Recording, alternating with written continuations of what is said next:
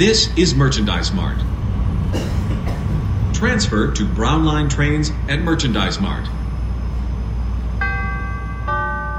Doors closing. Cheers. Salud. Good to see you. You as well. So welcome to the Wisendale Weekly Wrap-Up, where we talk about architecture, design, everything in between. Today I have a reoccurring guest, I guess you could say. Here, I'll let you introduce yourself. Go ahead. Okay. Hello, my name is Smitha. I am currently an architect with Smith Group.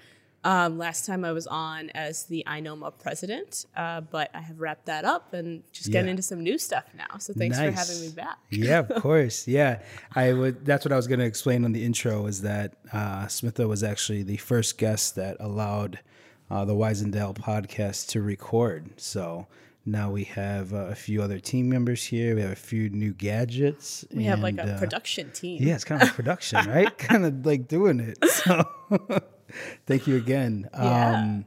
So for those people who don't know the INOMA, can you explain what that was like or what it is first? Yeah, for sure. So INOMA is the Illinois chapter of the National Organization of Minority Architects. And that is a local state chapter of the larger NOMA organization. And that aims to provide support and community for people of color or any minority identifying individuals within the design professional sphere. So it tends to be a pretty white male dominated industry. And I think it's just really important to provide support for I think it's predominantly people of color, but then, of course, there are many other minority identifications that we want to support and just shed light on the fact that the struggles that occur in the industry are real, and you need support to process those, move through them, and continue to be your best self in the face of all of this, Yeah. So that organization ends up doing a ton of community outreach. We do summer camps. We do programs for high school students, for elementary school students. And then on the other side, we provide workshops and happy hours and networking for our professionals. And so I was the president of our local chapter of that for 2019 and 2020, which was pretty cool. And that essentially... Is that how long usually the terms are? Yep, it's usually a 2-year term. And yeah, it was a great experience. They're still going strong. Jennifer Johnson is the president now. I'm of course in recuperation mode. And well, it's a lot. Yeah. It's I was on the IADA board for 4 years, so I definitely understand. It takes a lot of effort for sure. Yeah. And one thing I realized just from collaborating with other orgs was other kind of nonprofit professional support organizations have staff. And we did not have staff. We were the staff and the volunteers and the leadership and the executive board. Right. And so that was just kind of an interesting thing where we had to be careful because it's very easy to end up just pulling on the same 5 to 10 people over and over again. And then all of a sudden you've got a sustainability issue because everyone's exhausted. Yeah. So that was something I worked through, for sure. But it's still going this year, so. That's awesome. That was great. It's still going. Just a moment really quick. I want to give a shout out to Tom Karras at Karras Associates and Indiana Furniture for hosting us today. Tom is actually, speaking of nonprofit organizations, he is part of the DIFA board as well. So designers in the fight for AIDS, maybe? Damn it. What is it? What is it, Tom?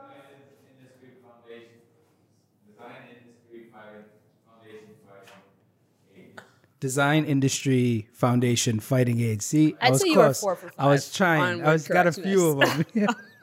So, anyways, big shout out to Tom for hosting us. So it's a beautiful showroom. Yeah, that's interesting. That's great that you did that, and for sure that it's still going on. Yeah, I mean, I think it's so important to just have space to process things like that. And even in the pandemic, we made a big effort. It was kind of crazy. All of a sudden, April, it was like we had all these events planned and we just had to kind of shut them all down. But we still made a pretty big effort to just bring people together, connect. There was a lot to process with the murders of George Floyd and Breonna Taylor. And then Chicago itself became a hub for those protests. And there's a lot to talk about. And it's hard to go through that when you're experiencing the beginning of a pandemic and you're just like, oh, so I don't go anywhere anymore. Right. So it was, I think I'm proud of how we handled it, because we were just figuring it out as it went, like everyone else. And we were a really young board, but I think it was successful. Yeah, no, that's great. Yeah. I think the NOMA convention is in Detroit this year, I believe, at the end of the year. Yeah, that's the hope. So just throwing that out there for everybody listening. And it's the 30-year anniversary, and Okay. NOMA was officially founded in Detroit. Interesting. So it's a big deal. They really wanted to hold to like having another in-person conference there this year. So Yeah, awesome. Hopefully Wisendale can do a little party down there or something. hell yeah. You know? Yeah, I know when the pandemic was hitting and the riots and everything protests, were going on. I saw you on a few of the different panels or things that were going on. You're like, it's great that, you know, the conversations are being had, but I mean, it's unfortunate that they have to come in at that cost, you know, and it's wild. Yeah, I'll be honest. It was really jarring how many people reached out to me that week. Like, what can we do for INOMA? And I was like, don't ask that question for starters, you know? Like, it was really frustrating of like, you know, I guess I won't start naming names, but we won't go there. No. But it was like, I've been reaching out to you for 18 months now, and I haven't heard anything back. And now you suddenly, and it just becomes really clear when it's more of a marketing angle than of course. trying to do the right thing angle. Yeah. And then it was just really awesome to just, you know, there are people who did reach out and who were partners early on. And we were really blessed to like have that already. And then it felt that much more genuine to want to be like reacting or participating or collaborating alongside those organizations. Yeah, for sure. Yeah. And I think it's also good to educate, right? Like the last presentation I was a part of that you were a part of was the AIA. Oh shit! AIA Illinois. Thank you. Emerging Emerging Professionals professional. Happy Yeah. Hour. Thank you. God. You know, There's so many of them. there's so many of them, and there's so many Zoom meetings, Oh, like gosh, so so many many. different presentations. But anyways, it was educating or making people understand the history of Bronzeville. Yeah. Right, that you guys really dove into, and which I thought was great. And we'll put the link on the website for people to check out. But I think that's super important, right? Like making sure people understand where it starts or just the history of it. So Definitely. So I moved to Bronzeville about 3 years ago, and it was an interesting time because kind of shortly after that, things started to really just compound in terms of development. There's a lot happening. And I think it's not clear, and this is true of so many of Chicago's cities that hold so much rich history. It's not clear the legacy that they hold, and just because of segregation, redlining, racism, these communities have kind of been left for dead, and that sounds extreme, but that's kind of what it is when you drive around some of them and see what's remaining. And Bronzeville is one that just has this incredible mecca of things that are like really big deals. Like the first open heart surgery ever was performed by a Black man in Bronzeville at the Provident Hospital. wow. And there's so many pieces of information like that. Emmett Till's home is there. Nat King Cole has a home there. Margaret Burroughs, an incredible artist. The Southside Community Arts Center was a Black art kind of hub since Works Progress Administration, right? So that's since 1940, and it's been open continuously since then.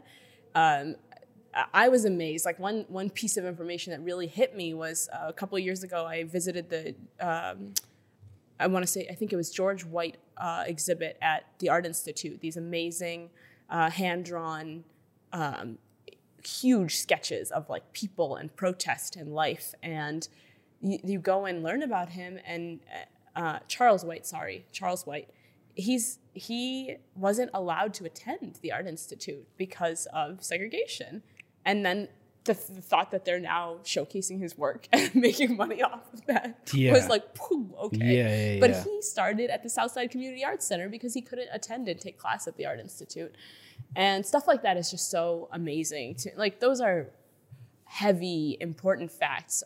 Black History Month was initially Negro History Week, and that was founded by, I want to remember his name so bad, I believe it was Carter Woodson. And that happened at the Wabash YMCA. That's like 2 blocks from where I live. Like things like that to just know are crazy. So just zooming, I think, both out and in at the same time, that this links to this concept of community engagement, which has been something that I'm dealing with really heavily in my new position with Smith Group, and just understanding like what is authentic community engagement? What does that mean? How do we honor communities? I'm reading a book right now, Know Your Price by Andre Perry, and it was just published last year, and he gets into a lot of the specifics of communities that have caused kind of the state of things that we see today, and how devaluing Black life, Black property, Black community is an issue. And so, and how it links to just, everything we're seeing today. So all of that is just, these are the things that I'm kind of working with right now. That's wild. That's heavy. It's heavy, but I can't stop. No, once you start learning, you can't. You just want to keep going. And I'm happy that can link to my work right now. We were talking earlier about Invest Southwest, so I'm able to bring a lot of what I'm learning to our practices with community engagement. Yeah, for and sure. all of that. So, anyways. Well, how long have you been at Smith Group now? We are at, I believe, 10 months. Okay, nice. Congrats. And just, because a lot of the audience is architecture and design, what's the difference between firms, I guess? Or what would you say operational? Because obviously Smith Group is a huge... between Smith Group and Interactive? Yeah. Just, I guess... you don't have to go into specifics. Just to what would be the difference between firms? Because I'm always interested to hear how people's experience at firms differ, right? Like you have a lot more resources when you're at a company like Smith Group, or you have a lot more mentors and mentees and a lot more people to really dive into when you guys are already at the table and you're talking, as opposed to being a small team. Your resources are limited. So I'm just curious. I mean, resources is huge. When I was onboarded, there was an IT orientation, an HR orientation, a marketing orientation, and the number of things that were not my problem anymore because there was a department whose job it was to solve those problems was crazy. And then just the sheer amount of content, there's a video or a webinar to learn just about anything. And this is a 1,300 person firm across the country. Yeah. So it's different in that way. In some ways it's similar though, because I really only work with the same, maybe, 8 to 10 people. And especially since I was onboarded in the pandemic and have been working via video with them for a long time. For this You sound sad. You sound sad. You're like, a long time. Well, I don't know. Smith Group's office is amazing. It's an open layout office. There's no assigned seating. And it's on Wacker and... Yeah, it's Willard's building. Yeah, that's right. Yeah. So it's... I wish I could have seen what that looks like in action. Yeah. So similar and different, but I don't know. There's a lot of...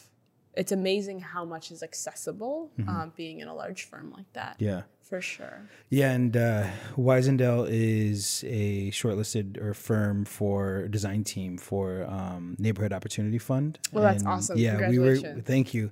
We were going to partner with some other firms to try to apply for the South by Southwest list as well, but we didn't end up pursuing that. And Invest Southwest. Invest Southwest. Excuse me. What did I say? South by Southwest? Yeah, Sorry. it's like music. Apologize. Invest by Southwest. Can you talk a little bit about that and what Lori Lightfoot has done with that? I guess I don't know. People automatically assume it's to her, so that's why I think it is very much touted as her initiative.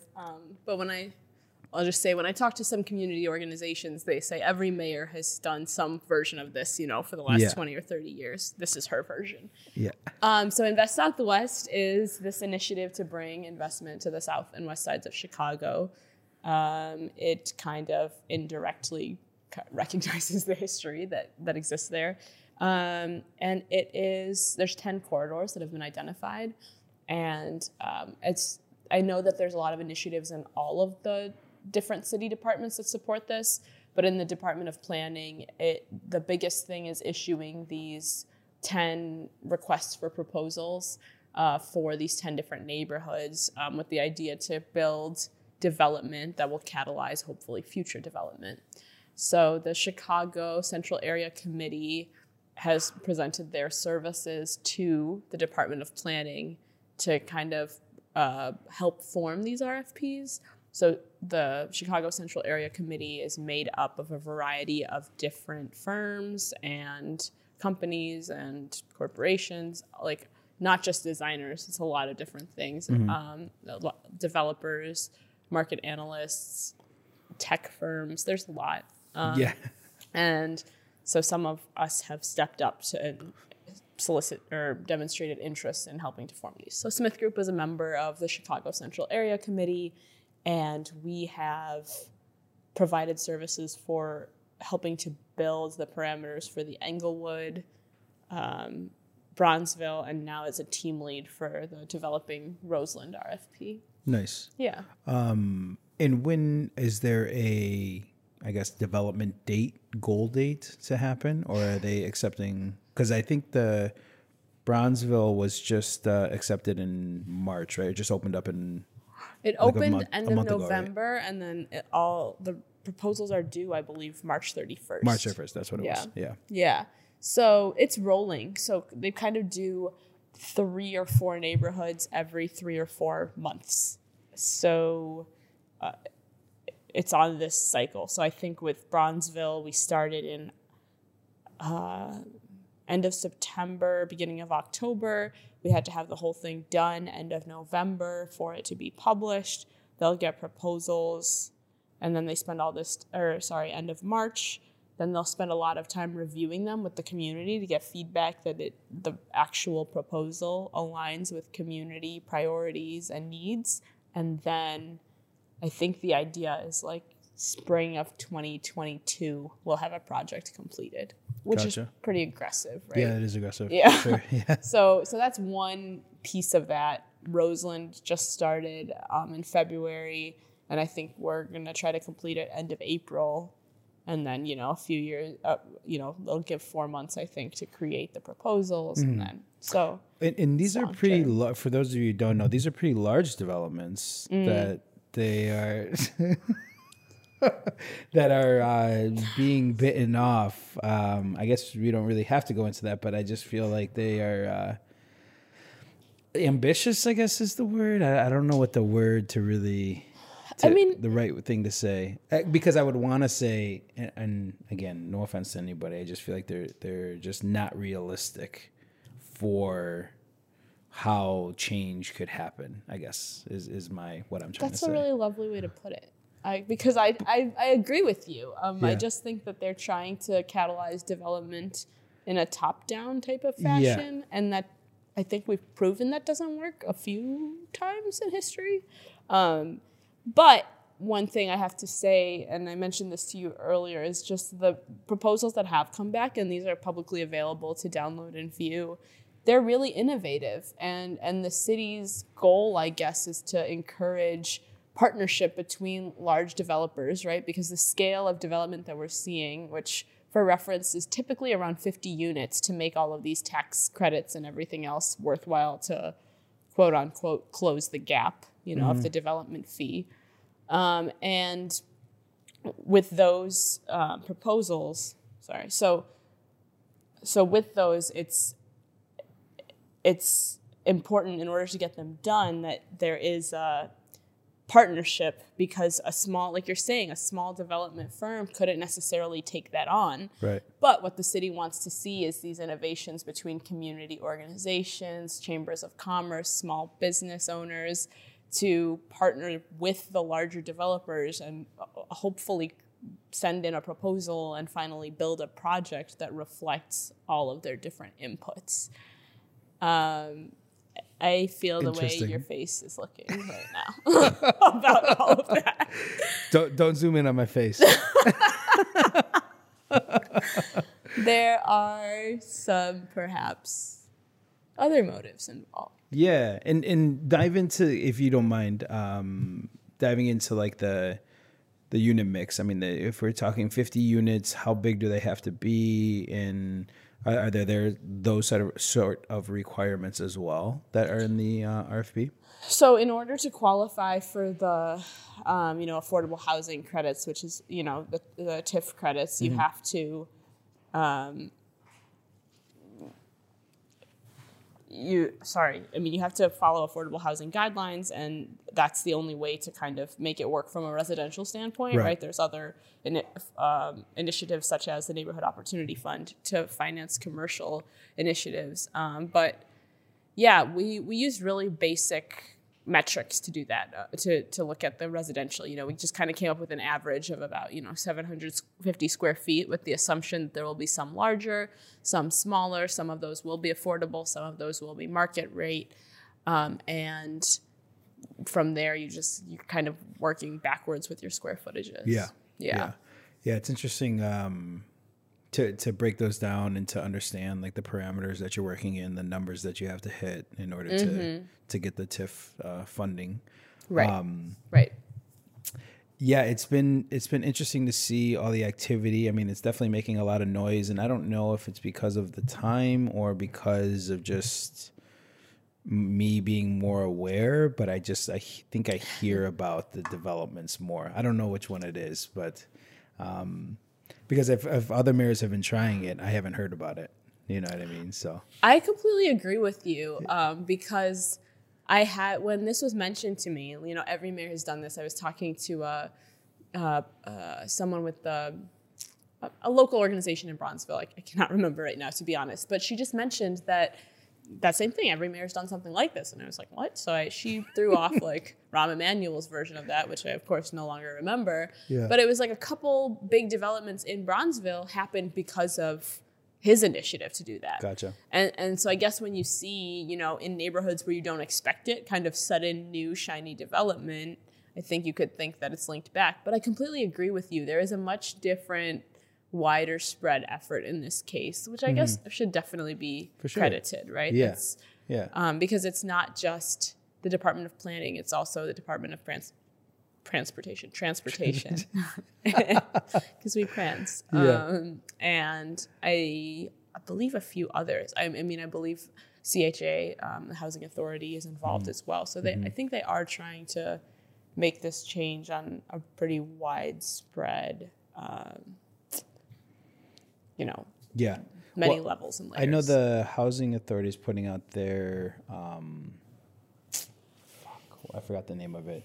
It's like basically like a standards for the city. I can't think of the name. We're not good with specifics, Felix. Let's just admit that. Neither of us are going to remember it's just like, too many specifics. Getting right over the top of it. I cannot remember the name of it, but it's coming out here shortly. Anyways, I thought the Raby Institute, their film, I don't know if you saw it, with the Shame of Chicago, I think it was. It was basically about Bronzeville and about I'm totally murdering this. God damn it. And the last time you were on the podcast, remember I mentioned something about the thing and you're like, no, it's the wrong organization. I'm like, are you sure? She called me later. The president of that organization was like, Smitha, that was not us. And I was like, I know, I'm sorry. Oh my God.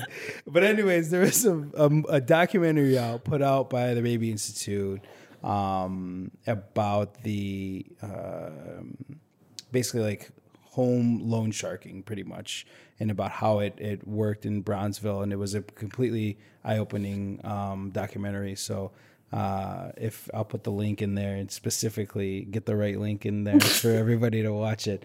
But yeah, I think for some reason the tone is just it's more it's hitting more, I guess, now.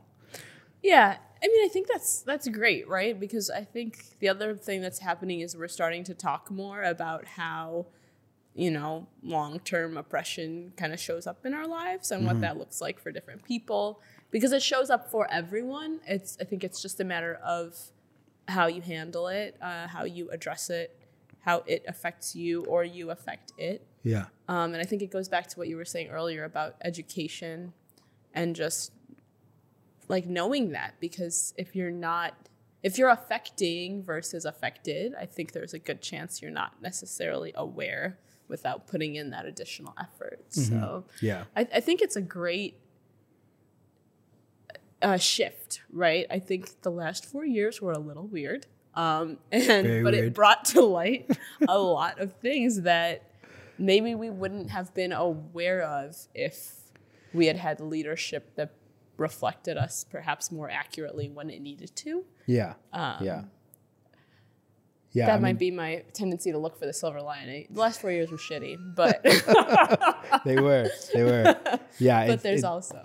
Yeah, it's going to be interesting after that. Here, let me get you some more wine too. With the pandemic, and how things have changed, and I hope it doesn't go back to being what it was. Ooh, let's talk about that. Yeah, what it was in the beginning. I'm just going to give you a little bit more because we're talking about that. There you go. I just mean like when everyone says back to normal, that could be something we touch on a little. Yeah, exactly. I mean, what is that normal, right? And what does that mean? I don't know. I think you can go first.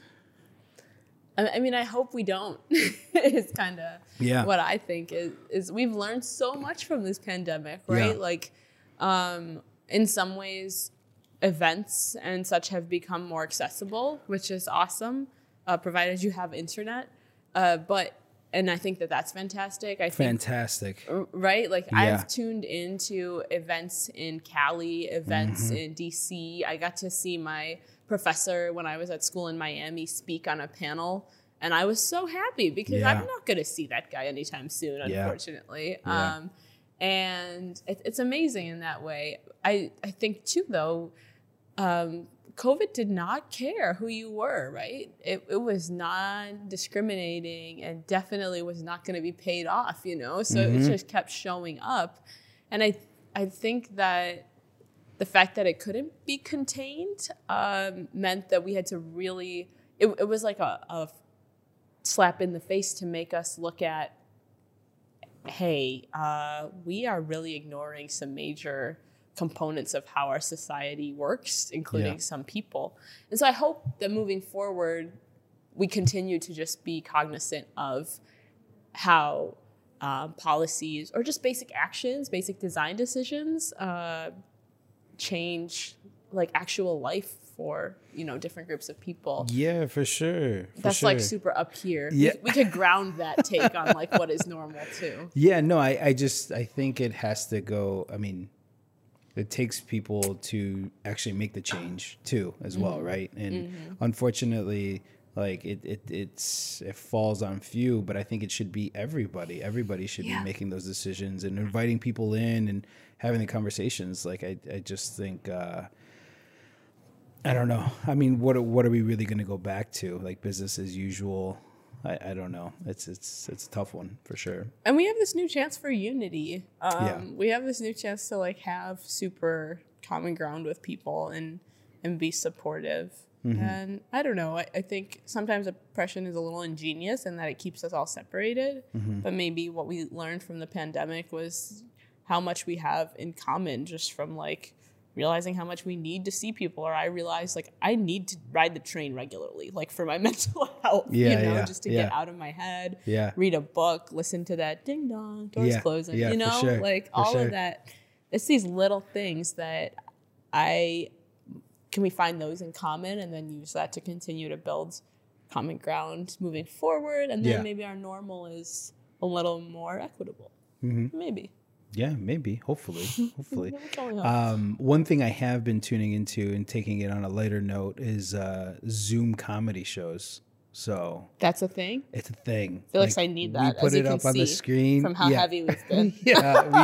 It's hilarious. Shout out to KO Comedy. I used to go to their actual shows. Oh, really? Right? Yeah, for sure. Because they did have actual live in-person shows, but now they do like Friday, Saturday nights. They do some comedians, and we put it up on the big screen, and everybody, it's so funny. Like for us, we put it on the big screen, but some people are like really like on the laptops, like looking and watching the show. So it's pretty funny, and it's all donatable. Like you just donate. So that's one COVID thing that I hope continues. The shows are free? Shows are free. Yeah. And you can like Venmo them. Which we always end up giving money. So that's awesome. It's pretty interesting. Yeah, I'm for sure gonna check that out. What else have you been doing to relax your mind? I cook a lot. Do you? So shout out to Urban Canopy, which is like a locally unified community sourced agriculture. Yeah, is what their thing is. And so I've been getting a subscription box every week. Very cool. Get a bunch of locally grown root vegetables, and not just root vegetables, but a bunch of veggies, bread, mushrooms. They send a drink every week. So a couple of weeks I've gotten some like local beers, which are like delicious. Cool. Obviously, Weiner is a super delicious brewery, but I didn't know about Middlebrow, so that was a new one that I was getting some good things. Dropping all the knowledge here. I like it. Yes. I was like getting to know Chicago in a new way because I had to figure out how to cook like 3 pounds of turnips every month.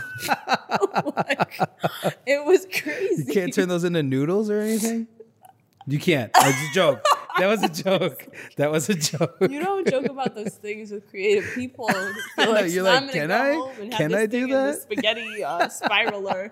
Today we're having turnip spaghetti. Yeah. Well, we had zoodles the other night, so that's why I was like, just throw it all in there. No, but the food deserts and getting food access, I think, is something that for me in my circle, that has been a big conversation that we've been having a lot lately. Yeah, so it's pretty interesting to see what people are doing to try to mediate that issue too. Yeah. What was the name of the food box you mentioned? Urban Canopy. Urban Canopy. So you can check them out online. I think it's just urbancanopy.com, but you can just Google Urban Canopy. But they have their like flex boxes, so it's just on demand. You have to try to sign up, when the link drops every week. But they had a winter. It's exclusive? Intense. I'm not kidding. I'm not kidding you. You got to talk to my man over there about exclusive drops for sure. I was like, so it's once a week it drops. Yeah, they started this. Well, usually it's a subscription, right? So right now, I believe you can still sign up for their summer subscription, which is you get a box every week, and it averages out to about $45 a box. Okay. And you get a bunch of produce, a loaf of bread from a local bakery, a beverage, could be coffee, could be beer, kombucha. We've got mulled wine spices. I got a box of chai, like all kinds of stuff. And then you also get mushrooms, and in addition to all your other produce. And then there's usually like some weird extra thing. Like they gave me pickled lemons, which I just put in gin and tonic. I don't know what to do with the pickled lemons. It sounds great. We're working on it. But so it's really cool. But then I guess with the pandemic last year and not knowing quite what was going to happen, they developed this flexible box thing, which is essentially like the Friday before each week. They drop a link and you're like, I want a box for next week. I'm not kidding you, Felix. That shit sold out in 15 minutes. Oh my God. That is great though.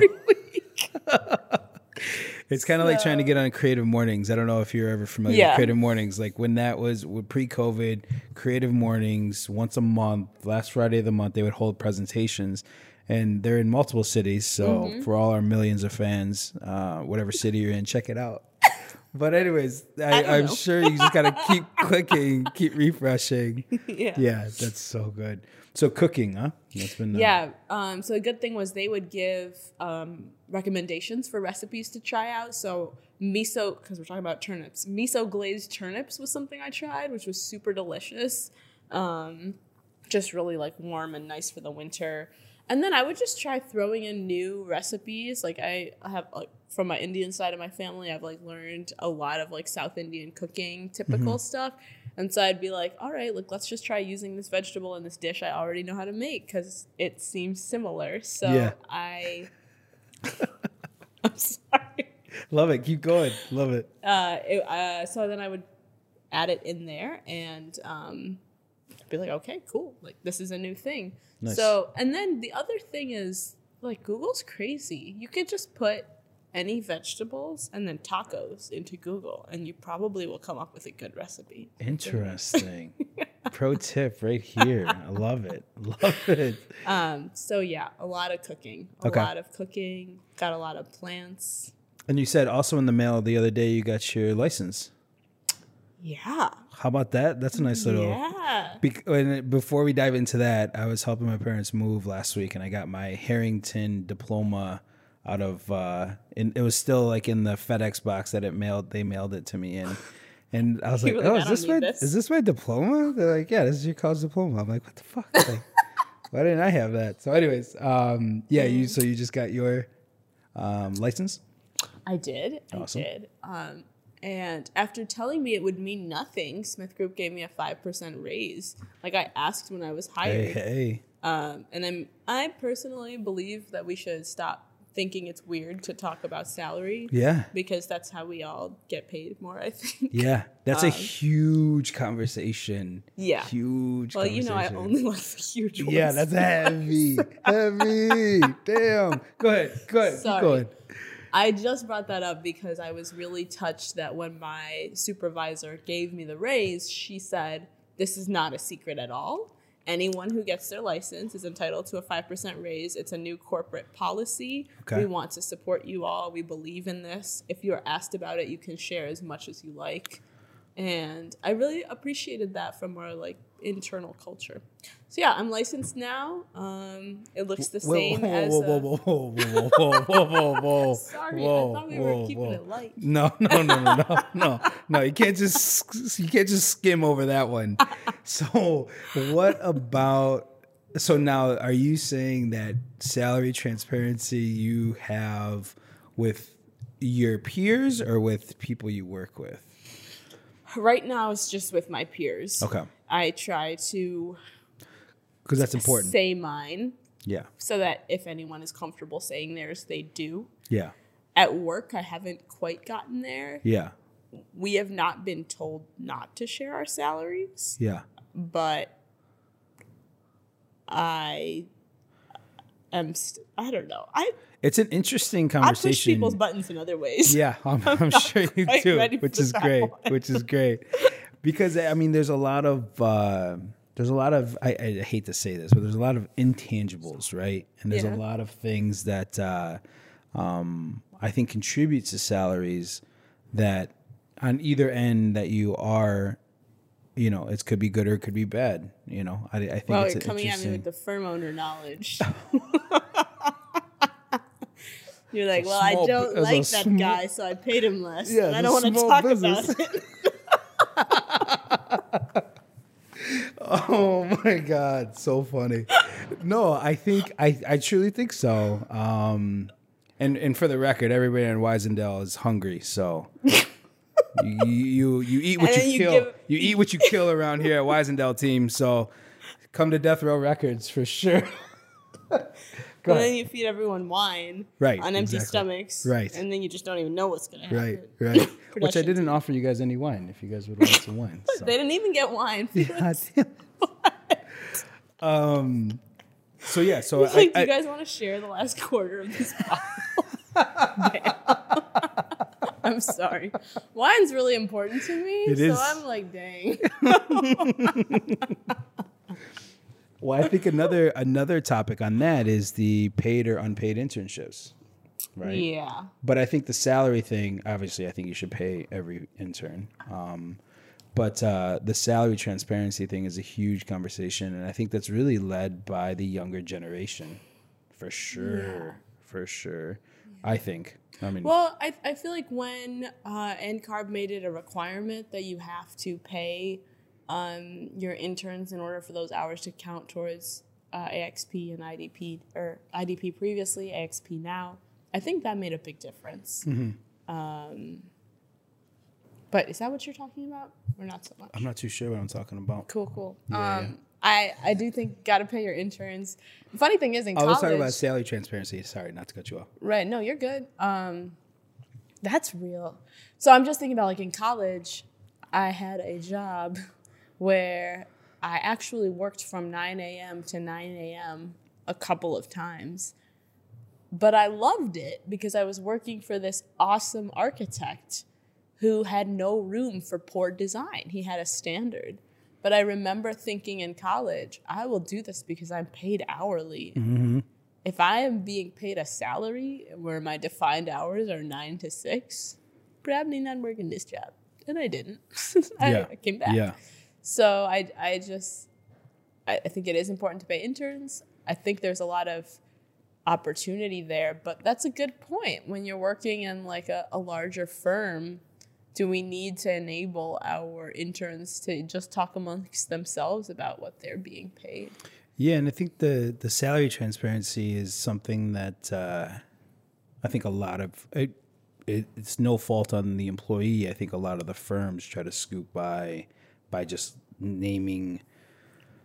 having these tiers or not really having the structure to say, oh, well, this person's a D2, or someone was like, oh, this person's a D6. I'm like, what the fuck? Like, how do you become a D6? Like, just senior designer maybe, or manager or something? Like, so I recently found out what my billable rate is, and in that same that's a whole nother thing. Oh my God, that's a whole nother thing. In that same conversation, I was told you should make about a third of your billable rate, and I was like, oh, should I?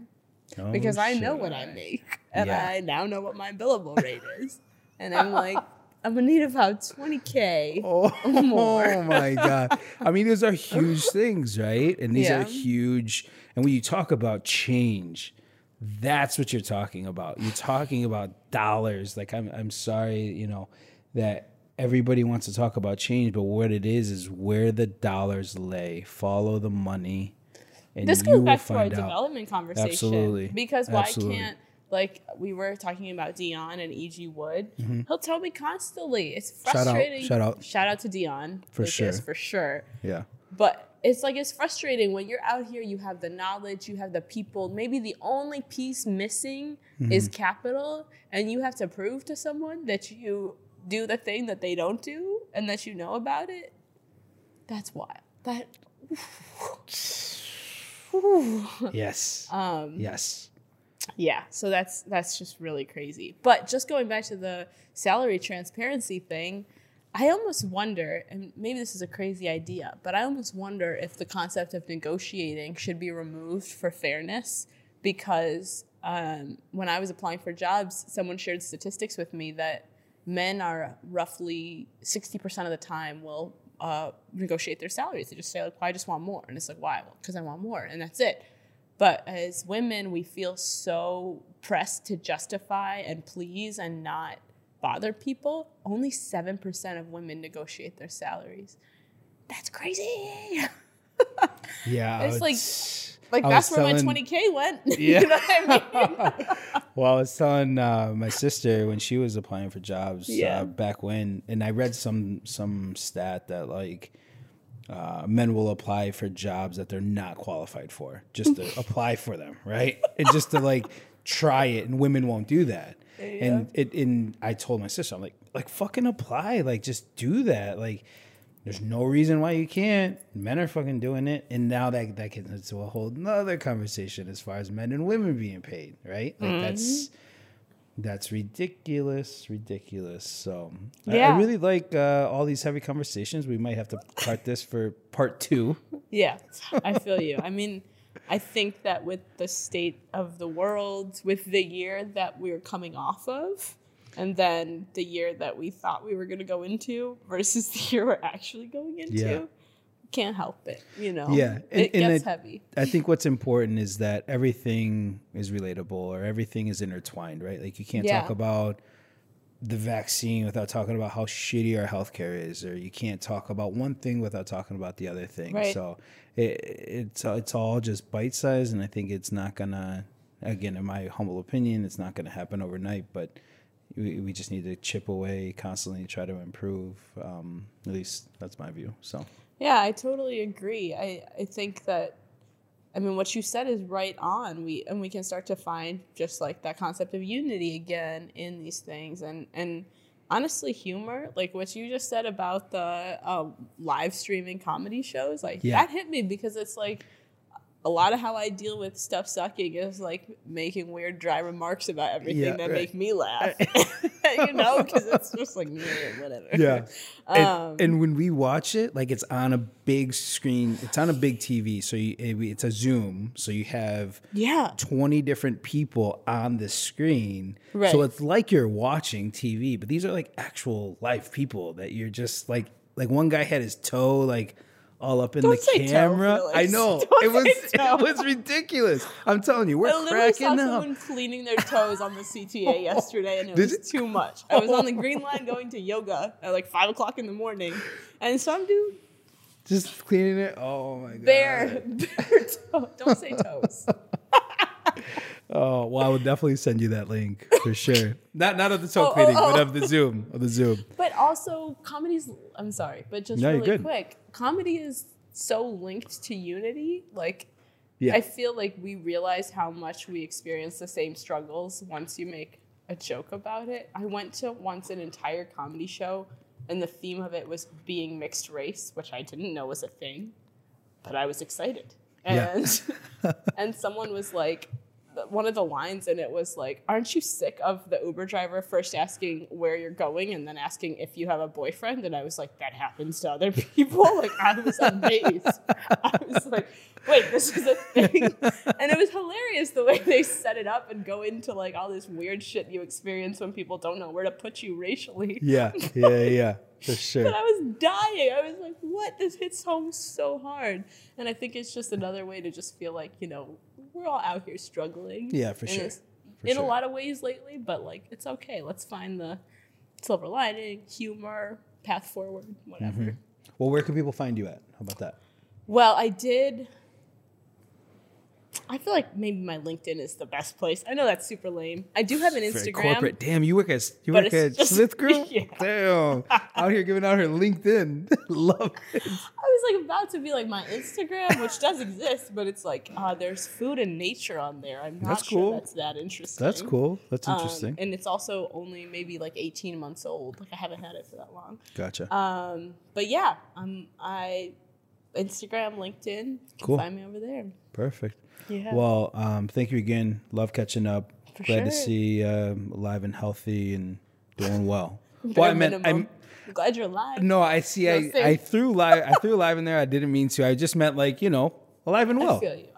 I don't pass up a chance to throw shade. Yeah, for sure. I got you. Don't ever stop doing that. But yeah, thank you. We'll catch up again in a year on record. So cool. Thanks cheers. So much, Felix. Thank you. Cheers. Your safety is important. If you observe unattended packages, vandalism, or suspicious activity, inform CTA personnel immediately.